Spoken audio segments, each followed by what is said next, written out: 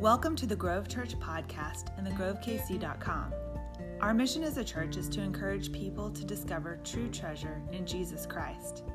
We hope you find today's teaching helpful and encouraging. Thanks for joining us.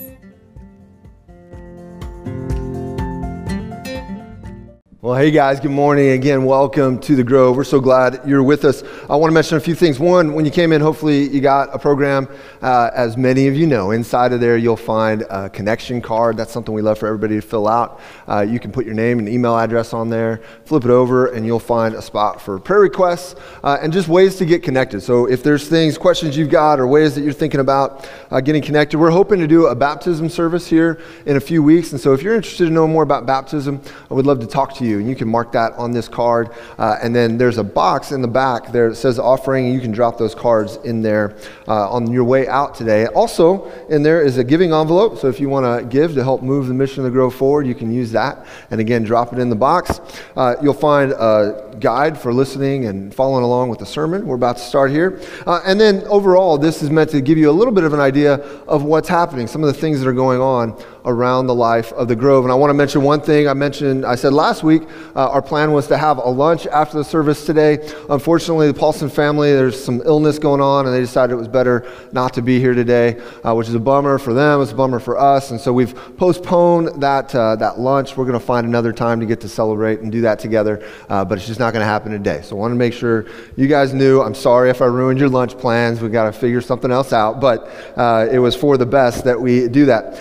One other thing, we're continuing this series, Built to Last. Today we're going to talk about projecting the future or projecting the future. But before we get into that, I got one other thing I wanted to mention. You have to be careful as a pastor the things you mention on stage because there are like elves that exist somewhere that pay attention to the things you talk about. And so last week I mentioned the loss of a t-shirt when I was a high schooler, a Mighty Ducks t-shirt. And so yesterday in the mail, a mysterious package arrived. And it was this. This is even better than the one I had. The other one was like the Disney Mighty Ducks logo, you know. This is like the original Ducks jersey before Gordon Bombay showed up and sort of changed everything, and they got really cool. So anyway, I love it. So mysterious elf out there who knew that I needed a Mighty Ducks t-shirt again, thank you very much. I don't know who you are. I would love to know who that was, but I really appreciate it. It was a little, the rain hadn't quite come yet, but, it was a little bright spot in the day when the package showed up. So with that in mind, again, we're talking about projecting the future. We've been looking in this series, the goal is to look back at sort of where we've come from in getting into this building, but it's not meant to be exactly just a celebration of, hey, look, we did this big project. There's a part of that. We absolutely want to do that, and you'll see as we go along, we want to honor some of the different contributions, different kinds of contributions that have been a part of that. But really what we want to say is, at the heart of what we were trying to do, more than renovate a space, what we wanted to do is something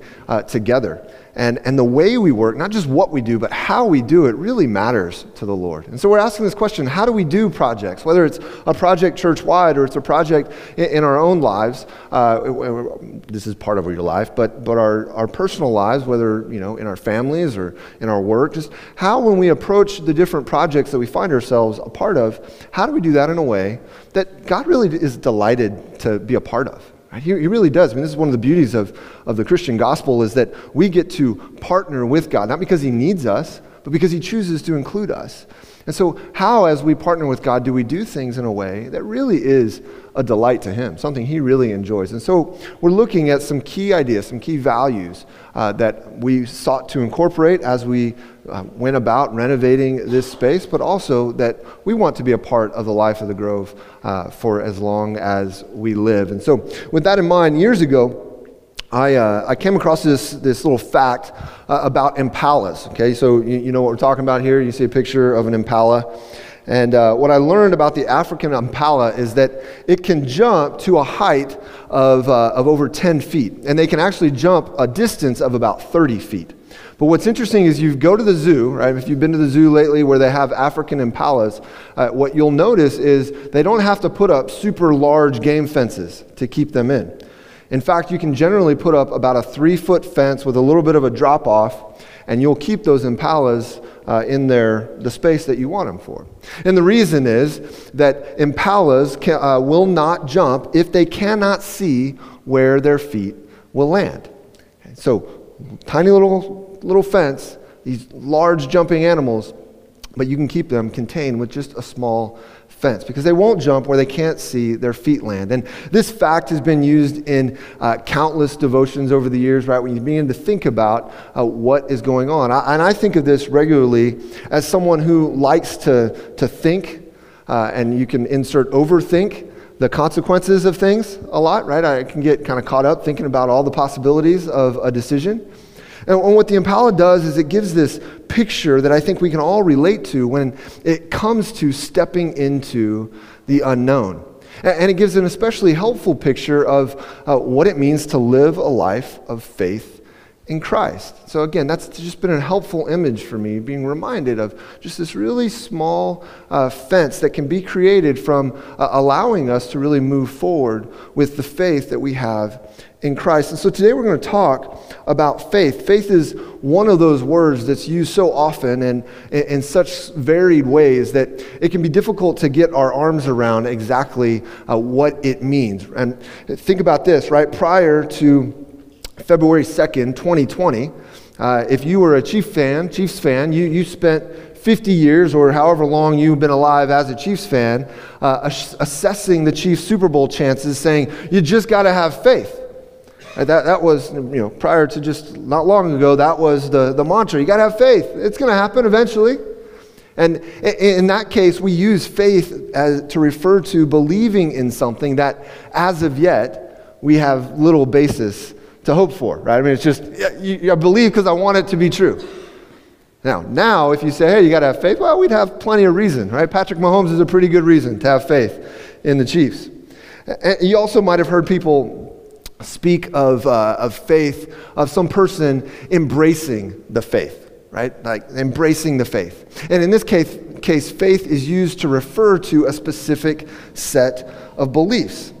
And other times we hear of a person with deep personal faith.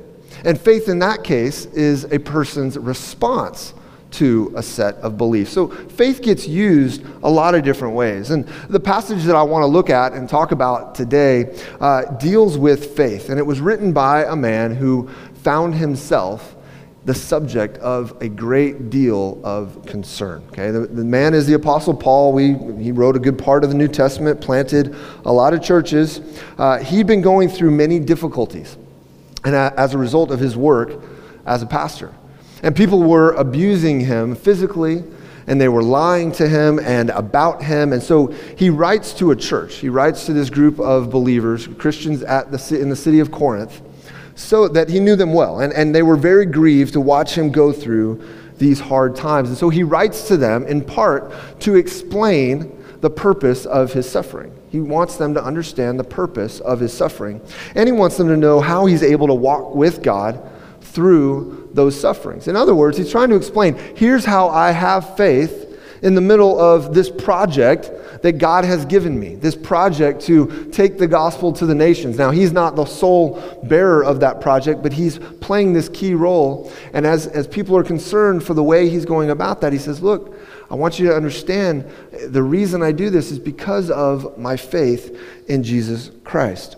And so this is what he says in 2 Corinthians 5, 6 through 10. This is what we're going to look at today.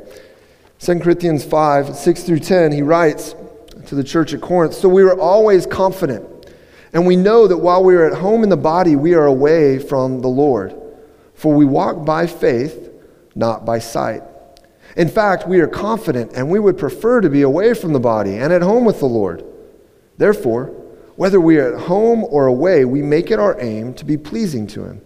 For we must all appear before the judgment seat of Christ, so that each may be repaid for what he has done in the body, whether good or evil.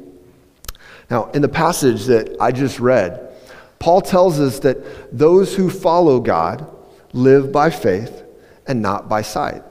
Which is to say this, okay, as we think about our project, as Christ followers, we approach our projects from a faith angle. Okay, we're going to look at these 8 different factors or 8 different values. And last week we said, hey, people matter. That's primary, understanding that we do projects with people attached on the other side of that, and God being the chief person to whom we need to pay attention to and follow.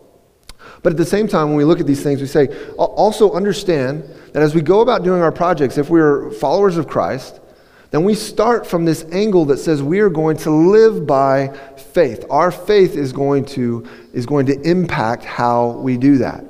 I saw that bird land earlier, and now he's taken up residence. Hey, there's interesting things to hear today, so can't blame him.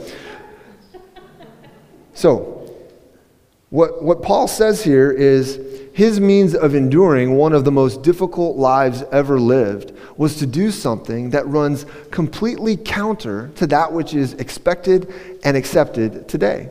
Right, you think about it, we live in a time where only things that are observable are legitimate. And any claims about something we can't see are often deemed radical and extreme. But the Bible's teaching is just as applicable now as it was in Paul's day. Living by faith means living at times without a certain kind of sight. It means walking in places where you can't see where your foot is going to land. Right? Just like that impala. That's just the life of faith. Often involves that kind of being able to move forward and not see everything that we would hope to see as we make decisions, as we go about carrying out these projects. It means sometimes doing those things whose outcomes are not certain, like getting married or taking a new job, striking up a conversation, or helping someone in need. You do a lot of these things and you don't know how it's going to turn out. And that is a part of understanding this life of faith. However, this conclusion, right, when you talk about that, it's often frustrating. I mean, if we're honest, it can be frustrating to think about faith and think about that conclusion when we consider following God. It might be especially frustrating for those who have yet to really put their trust in Jesus, right? Because this question pops up, common question, is Christianity just about blind faith? In other words, are you asking me just to throw out everything I know about thinking or thinking about decisions or considering different things, just throw that all out the window and just blindly go and follow something because some people do? Right? So it's a valid question. Is Christianity just about blind faith? And the follow-up is, right, how can I be expected to follow something that I can't see? And not just follow, right? Not just say, hey, I'm going to adopt a new pattern of living for a while, right? I mean, it's one thing to say, hey, take up this new, exercise regimen or whatever. Even then, what we tend to do is say, look, here's all the people who look awesome, and so you too can look awesome if you go do this thing. But here this question becomes, wait, you want me to just, I can't really see all these things that you're wanting me to believe, and yet I'm supposed to just throw caution to the wind and blindly go follow and really wrap my entire life around this faith, this set of beliefs. And as I've wrestled with these questions and tried to think, from a different angle, think about those who would consider those kinds of questions. And as I've studied what Paul says to the Corinthians, I've come to this conclusion. I've come to understand that the proper response is, no, Christianity is not about blind faith. No, instead, there is a reality of faith, and that is this, that it is blind sight. Okay? Now again, this is not pastoral word games, but I want you to understand what Paul is saying here. Christianity, our faith, is really about blind sight. This is what's described in Hebrews 11:1. We're told there that faith is the reality of what is hoped for, the proof of what is not seen. Let me explain by pointing out another statement that Paul makes regarding sight. In a passage just prior to the one we're looking at, 2 Corinthians 4:18, he says this, 2 Corinthians 4:18, he writes, we do not focus on what is seen, but on what is unseen. For what is seen is temporary, but what is unseen is eternal. Now I want to remind you, Paul is trying to encourage his readers who are upset by all the suffering he's been going through. And he tells them that his response to all this hardship is to fix his eyes or to look or see the things that can't be seen instead of the things that can. Because, he says, the unseen things, these things are eternal, whereas the things that we see are just temporary. And now notice what he doesn't say. He doesn't say we fix our eyes on things that aren't there. That's not his point. No, Paul says what pastor and author A.W. Tozer says. I mean, Tozer just picks up on what Paul has said here. He says, faith is seeing the invisible, but not the non-existent. That's what Paul's getting at here. I'm not advising you to believe in something that isn't there. I'm telling you that there is a greater reality. He says that he's looking at things that, despite being unseen, are not only not non-existent, they're actually more real, right? More real in the standpoint that they are eternal, they are lasting, they are not going to fade away. They're more real than what is visible. And if you've ever watched one of those forensic cop shows, you've seen an example of this. Right? You know what Paul is talking about. On every single one of these shows, okay, and I don't watch a ton of them, but as I watch some of these, there's almost always, there's an episode where, and I don't know if, this is just kind of one of the things that writers have in their bag, but there's almost always one of those episodes where they're not sure, the detectives, whoever's working on this, they're trying to figure out who done it. And in the midst of that, they're just stumped, and they think they know, they think they've got their guy, they know what's going on, but they need proof. They need the evidence. And so they go back to wherever the crime scene is, whatever the spot is where they think this crime occurred. And again, whoever committed this crime has done their due diligence to make sure everything is buttoned up, and they're trying to, they think they got away with it until they bust out this very simple thing, right? You guys know what I'm talking about? The blue light. You just bust out a blue light, and all of a sudden, what happens? All this evidence pops up. You start shining that blue light, and the evidence becomes clear, right? The lights are turned off, the blue light is switched on, the case against the suspect closes shut. And what happens is that previously invisible evidence is now clear as day. What was invisible is now seen. It's now evident. You see, the most important reality in that case was one that prior to the blue light had been invisible. And now this is an example of the kind of faith it takes for detective work, but what's biblical faith? What are the unseen things that those who follow God should be looking for? Listen to what Paul says from other parts of his letter to the Corinthians. Listen to, this is just a summary. I would kind of splice together a number of things that he's talking about as he's building his case for living by faith. He says, since we have the same spirit of faith, we also believe and therefore speak. For we know that the one who raised the Lord Jesus will also raise us with Jesus and present us with you. For our momentary light affliction is producing for us an absolutely incomparable, eternal weight of glory. We have a building from God, an eternal dwelling in the heavens, not made with hands. The one who prepared us for this very purpose is God, who gave us the Spirit as a down payment. See, what Paul saw was that God had guaranteed something far better than his current situation. He's talking about things, real tangible things like his body, about his purpose in life, about how he's going about carrying out just day-to-day tasks. But he's doing that with an eye on these unseen realities. Faith is seeing the unseen reality that God will not let you down.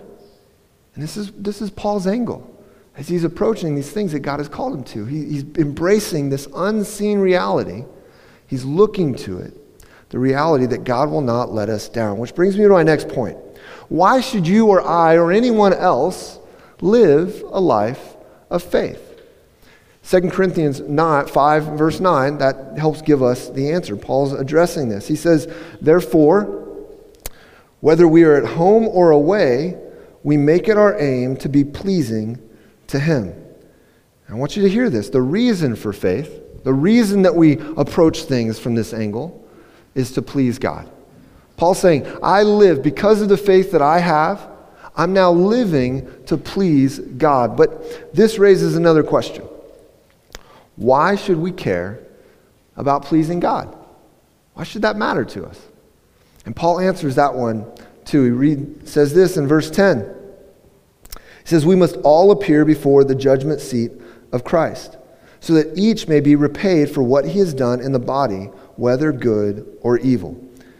So what's he saying? He's saying we seek to please God because he is the only true judge of what is pleasing. His is the standard that really matters. And I want to pause here before I explain again in more detail why a Christ-pleasing life is so good. Let me explain what it's not. Okay, let me explain. Now, remember, Paul is writing to a group of Christians. These are people who have trusted Christ for salvation, people who know something about faith and have recognized two often unseen things. First, these are people who've recognized that they are unable, incapable in themselves to live a life that is worthy of God and are, therefore, cut off from him. There's this reality that in and of ourselves, we are cut off from God. We all end up elevating our desires for what we see above God's righteous, life-giving standard. And so because of that, we find ourselves separated from him. But there's this other unseen reality. As a result of seeing this in themselves, they have come to see that Jesus, in the life he lived, in the death that he died, and the new life that he lives because of his resurrection, is the only way for them to know and be with God. They've embraced these two things. Without God, I'm cut off from him. But because of Jesus, I can be reconciled to him. It's explained even further. Paul says it this way later in 2 Corinthians 5.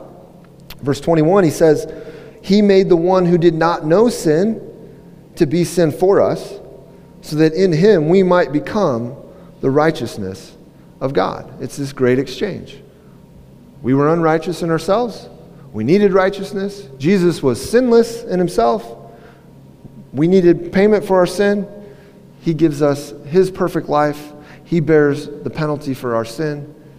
And we get reconciled to God, right? This is, again, the Christian hope, a hope of the gospel. See, and so what we need to understand as we see this good news, that's it. That's at the core of it. But here's the thing. Right? When we read 2 Corinthians 5:10, it seems to suggest something different from this.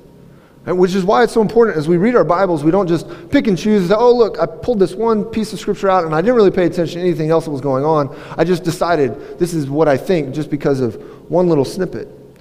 Paul's building a whole case here. The Bible's trying to make a larger case. It wants us to understand. God wants us to understand a bigger picture here. And so, but at the same time, we read 5:10, and it seems to suggest that God's judgment for us, of us, rests in our deeds. Right? That we could be Christians, and God's sitting here going, well, the verdict's still out. Are you going to do it well enough or not? And we kind of can live this life, and many of us maybe have been in this hamster wheel where we're constantly running, hoping we're ticking things over far enough that God's finally going to be pleased enough with him that we can know that we have confidence before him. But let me say, again, if we broaden out and consider not just what is said here in 2 Corinthians 5, but just the testimony of Scripture, the first way that I explain salvation is correct. And so living that pleases Christ does not produce our salvation. Instead, living to please Christ is proof of our salvation. Just as a blue light exposes what's already there, living to please God demonstrates what has already occurred through the life, death, and resurrection of Jesus.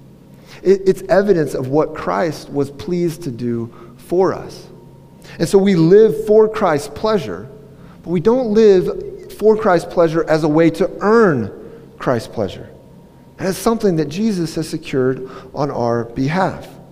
And so we live to please him. And so, while faith-fueled, Christ-pleasing living does not earn our salvation, it does do two other things. In Romans 12:1, we're encouraged because of God's mercy, okay, because of God's mercy, to offer our bodies as living sacrifices, holy and pleasing to God, because this is our spiritual act of worship. And so this first thing is Christ-pleasing living results in worship for God. It results in worship for him, which he absolutely deserves.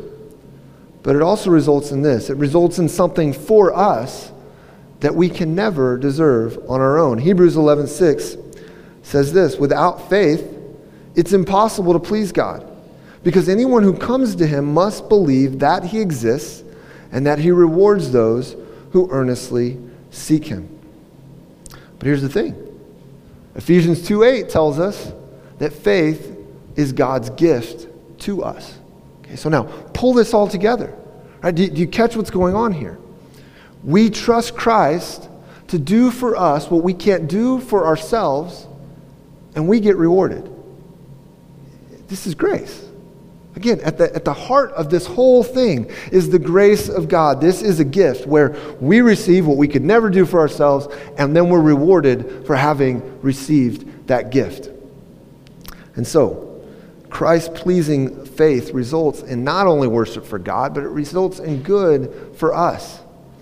And the greatest good that we can ever receive is what Paul described earlier. It's a life spent with God. The greatest reward is God himself. But with that in mind, understand that faith also results in good in this life. Paul says back in verse 6, we are always confident, for we walk by faith and not by sight. And the word confident there can also be understood as courage. This is where we looked at in depth earlier this spring. But he says that there is this courage that is produced. And what that word means is that it's a confident attitude that disposes a person to acts of faith. There's a certain confidence that moves us forward in faith. It's the result of faith, right? Faith begets faith. And so that leads us to this final point here. The reality of faith is blind sight. And the reason for faith is to please God. But there is a reward of faith that we experience here and now, and that is God-empowered courage. God-empowered courage. Mark Twain said that courage is resistance to fear, not the absence of fear. And this is the type of courage that faith produces. Living a God-pleasing life of faith allows us to project God's goodness out into the future. And it gives us the courage to hop the fences of life, right? To look out and go, hey, wait, I don't know where I'm going to fall. I don't know where my feet are going to go. It gives us the confidence we need to step into projects, whether they excite us or freak us out or a little bit of both. It gives us the confidence we need to follow the Lord even when we can't see exactly where our feet are going to land.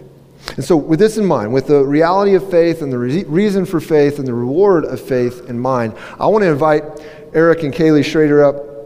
We're going to talk to them a little bit. They played a key part in this whole endeavor of getting this place renovated. And as I said, we want to honor some different contributions as we go through this series. And so ask them to kind of think of their answers to these things. And so we'll just walk through these together. But you guys were here really early on when we came, kind of saw this place in all of its pre-renovation glory. What did you see when you toured the building for the first time? I saw a building that looked like a pure adventure. This is like, yes, there's so much cool stuff about this. I just saw a mess, a disaster. I did not want my kids in the building because I didn't know what was on the floor, on the walls.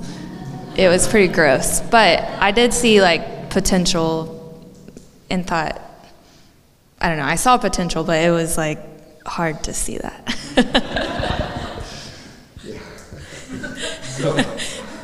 So with that in mind, though, despite that, seeing both adventure and the grossness of everything, but yet potential, as you got into it, as we began this whole thing and got moving down the road, what obstacles to pulling this off did you, before that, but as we thought about, hey, we're going to enter into this, what were the obstacles that you anticipated in terms of pulling this off? The biggest thing for me was I knew it was going to take a lot of time and like strain on our family of just balancing. He still has a full-time job, but then trying to do this and what that would look like for our family. Yeah, the time, what it was going to look like, being multiple places. There was like mechanical, electrical, plumbing. We have an awesome in-house plumber to where we just like leaned on him for plumbing. And I just forgot about that. But then mechanical and electrical, there was like a whole bunch of stuff to where we have some awesome volunteers. We have a lot of people who want to do stuff, and we had a culture where finding people to do things wasn't necessarily a huge concern. You know, what level of volunteers was going to actually show up. You know, when you start the project, you're like, I have no idea what other people are thinking about doing, how much time other people are planning on doing. In my head, it's like, well, I kind of know it'll probably take a lot of, 3,000, 12,000 man hours, but, how are we going to get there? I don't know, but I'm sure it will happen. There's a handful of like mechanical and electrical things where like, who's going to do this and who's going to pull a permit and where are we going to get certain resources to come from? And so we had ideas when we started this thing, but that didn't necessarily mean that those ideas would actually happen. And a lot of those ideas didn't pan out, and we had to find other ideas and pivot again. And, you kind of anticipate issues, but you don't know what the issues are going to be. Yeah. So with that in mind, then, as you got into it, right? I mean, Eric I didn't say it specifically, but Eric was project manager for this project while also project managing things happening, being built around the country. And so as you got into it, as you were managing the project, and as you were pitching in as a family, what were the obstacles that you faced? Yeah, I mean, one of the things we talked about early was the whole time thing. It's like, okay, well, we don't want this just to be something where I'm gone. How does Kaylee get involved? How do the kids get involved? And that's something we talked about just as a church and just as we started this project. How do we get more people involved in any age range and any skill set level and anything, whatever? And so, one of the things we consistently talk about is just blending, of just trying to find ways to bring everybody together. So that was just like, okay, well, we don't know what this looks like. I guess we just bring the kids to the building. All right, that works for demo day. Okay, now the place is disgusting and there's stuff everywhere. So now what do we do with the kids? Like, I don't know, lock them in a room. Well, that's not safe. And so there's definitely things where we tried to bring people and get things involved, and it worked really well. Demo day, and there's some electrical stuff, and there's things where kids would just play or they'd go play outside, and it worked really well. And then there'd be days we'd show up and we had a really great plan and then it didn't work, and we're like, oh, okay, this is not going to work out. The kids are a complete disaster, a complete mess. This isn't happening, and all right, go home and try again the next day. Yeah. Well, and I think we kind of had a plan in place of when he would go to the building and when he wanted, and there was weeks that was totally in my head and it was fine, and then there was times where I wanted him home and I didn't care what we said, so I think that was hard, knowing I don't know, and me balancing this is what we committed to, but I'm being selfish right now and I want you home. But then you having to realize when I needed you home, no matter, I don't know, just to help me out. And then we had some of our date nights were coming to the building to work and lay carpet. I would show up and all of a sudden I'd be like, what? Nobody was supposed to be here for hours now. What's happened? There's these elves. Again, these elves exist all around this church. And it was them having spent 4 hours on a date night, having laid carpet or something. Yeah.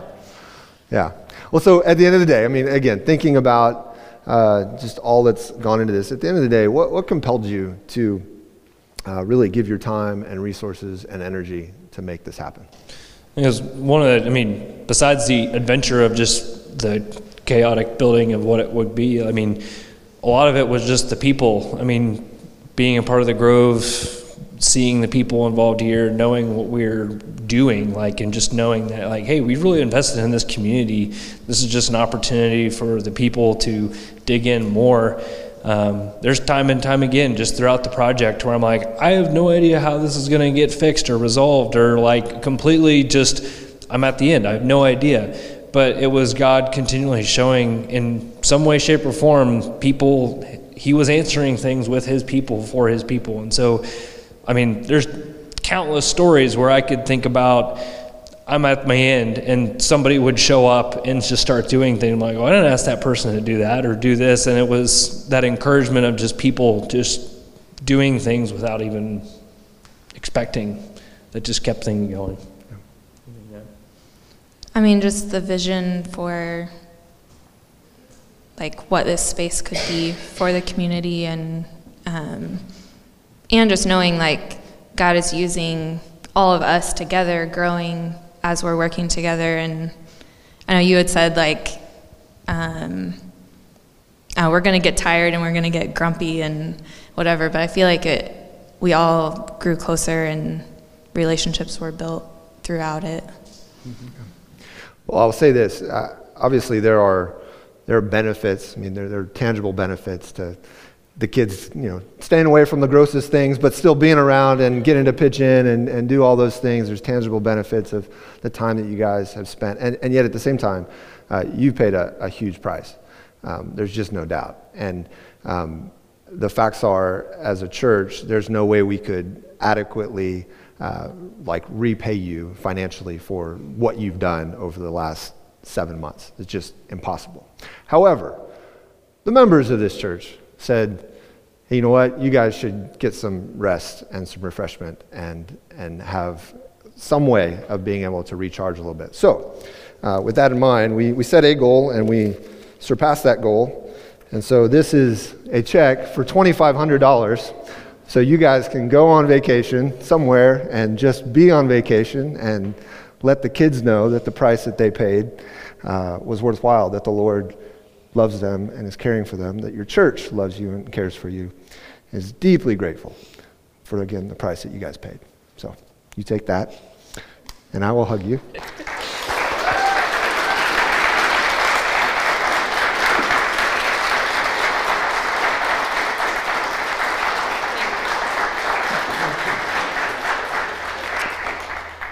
Well, you can keep that if you want. Yeah. Well, thank you, guys. Thank you. Yeah, thank you. Yeah. You guys clap again.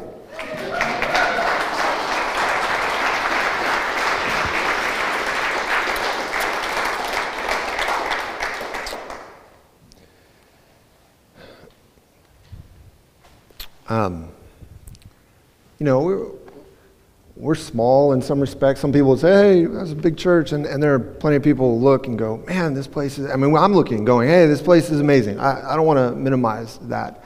But I will say it this way, you guys are small but mighty, and I'm deeply grateful for just all the contributions. We're going to continue to talk about this over these many weeks, but it was entirely appropriate that we recognize that while it took everybody, at the end of the day, if it wasn't for your dedication, for your flexibility, for the kids' perseverance and flexibility, it just would not have happened. Or if it would have happened, it would have happened about 3 times as long, right? It just would have taken forever and probably cost way more money. So thank you guys again. I want to just wrap up with this as we consider their example and we think about the reality of faith and the reward of faith and the reason for our faith. I want to leave you with just a few things to consider as we think about our own projects, as we think about projects moving forward, or the projects that you either lead or participate in. And the first thing is, do this. When you lead, participate in a project, look for what's unseen. Okay, look for what's unseen. We came and we looked at this place. The question really was, what is possible? And the answer was, well, it's possible that we could have a home for the Grove that anchors us ever more deeply into this community. That was the goal. It wasn't, oh man, we'll be done moving chairs. I know some of you thought, oh, we'll be done moving chairs. We're still moving chairs. Eventually we'll stop moving chairs as much. But the goal, the vision, the unseen thing was, man, this place can be a home. But you had to see beyond the gross. You had to see beyond just what was seen. There was an element of faith. And again, it's the kind of thing that Eric could see things that I wasn't able to see because I didn't have the experience. And so it is with a life of faith. Is as you take steps, you start to see things that before were invisible. And later on, then you go, oh, wait, I know what that looks like. I know how to do that. I can see there's more to this because I've been down that road to some degree. I still can't see exactly where my feet are going to land, but I can see more. So as you engage in projects, you got to look first for what's unseen. And then related to that, ask the question, what's the why? Again, the part of this is, well, the why was, well, we can have a home anchored more deeply into this community. And yet the greater, even greater why is because Jesus is worth it. Because he works through his people. Because he delights in his church. He wants us to move forward trusting him for his glory. And so we've had to do that all throughout.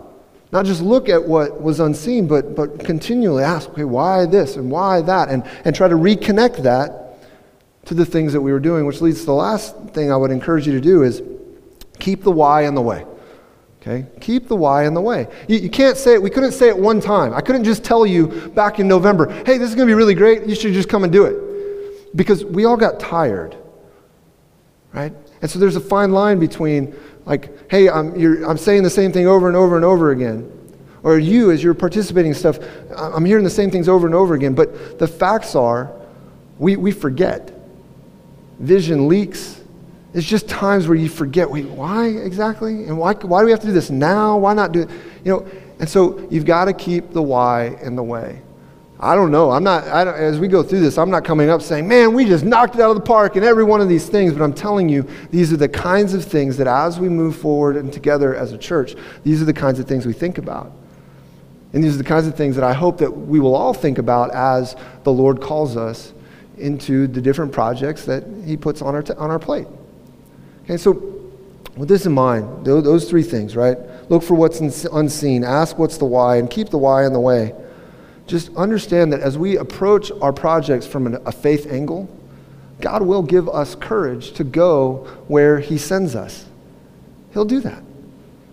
And when we don't see the exact outcome, may we see the reality of God's promises.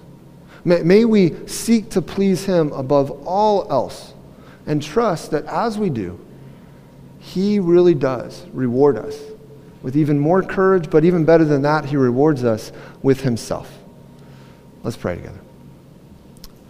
Father, we come before you in deep gratitude for what you've done in and through us. Again, gratitude for the Schrader family, for their commitment.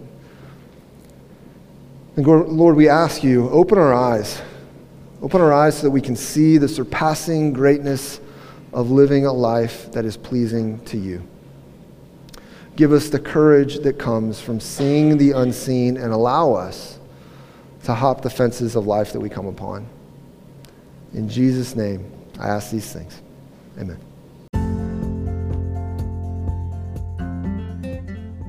Thank you again for joining us today. We pray that you were encouraged by the message and equipped to take your next step with Jesus. Visit us online at thegrovekc.com for more ways to connect with us. And join us again next week for another podcast from the Grove Church. Have a great day.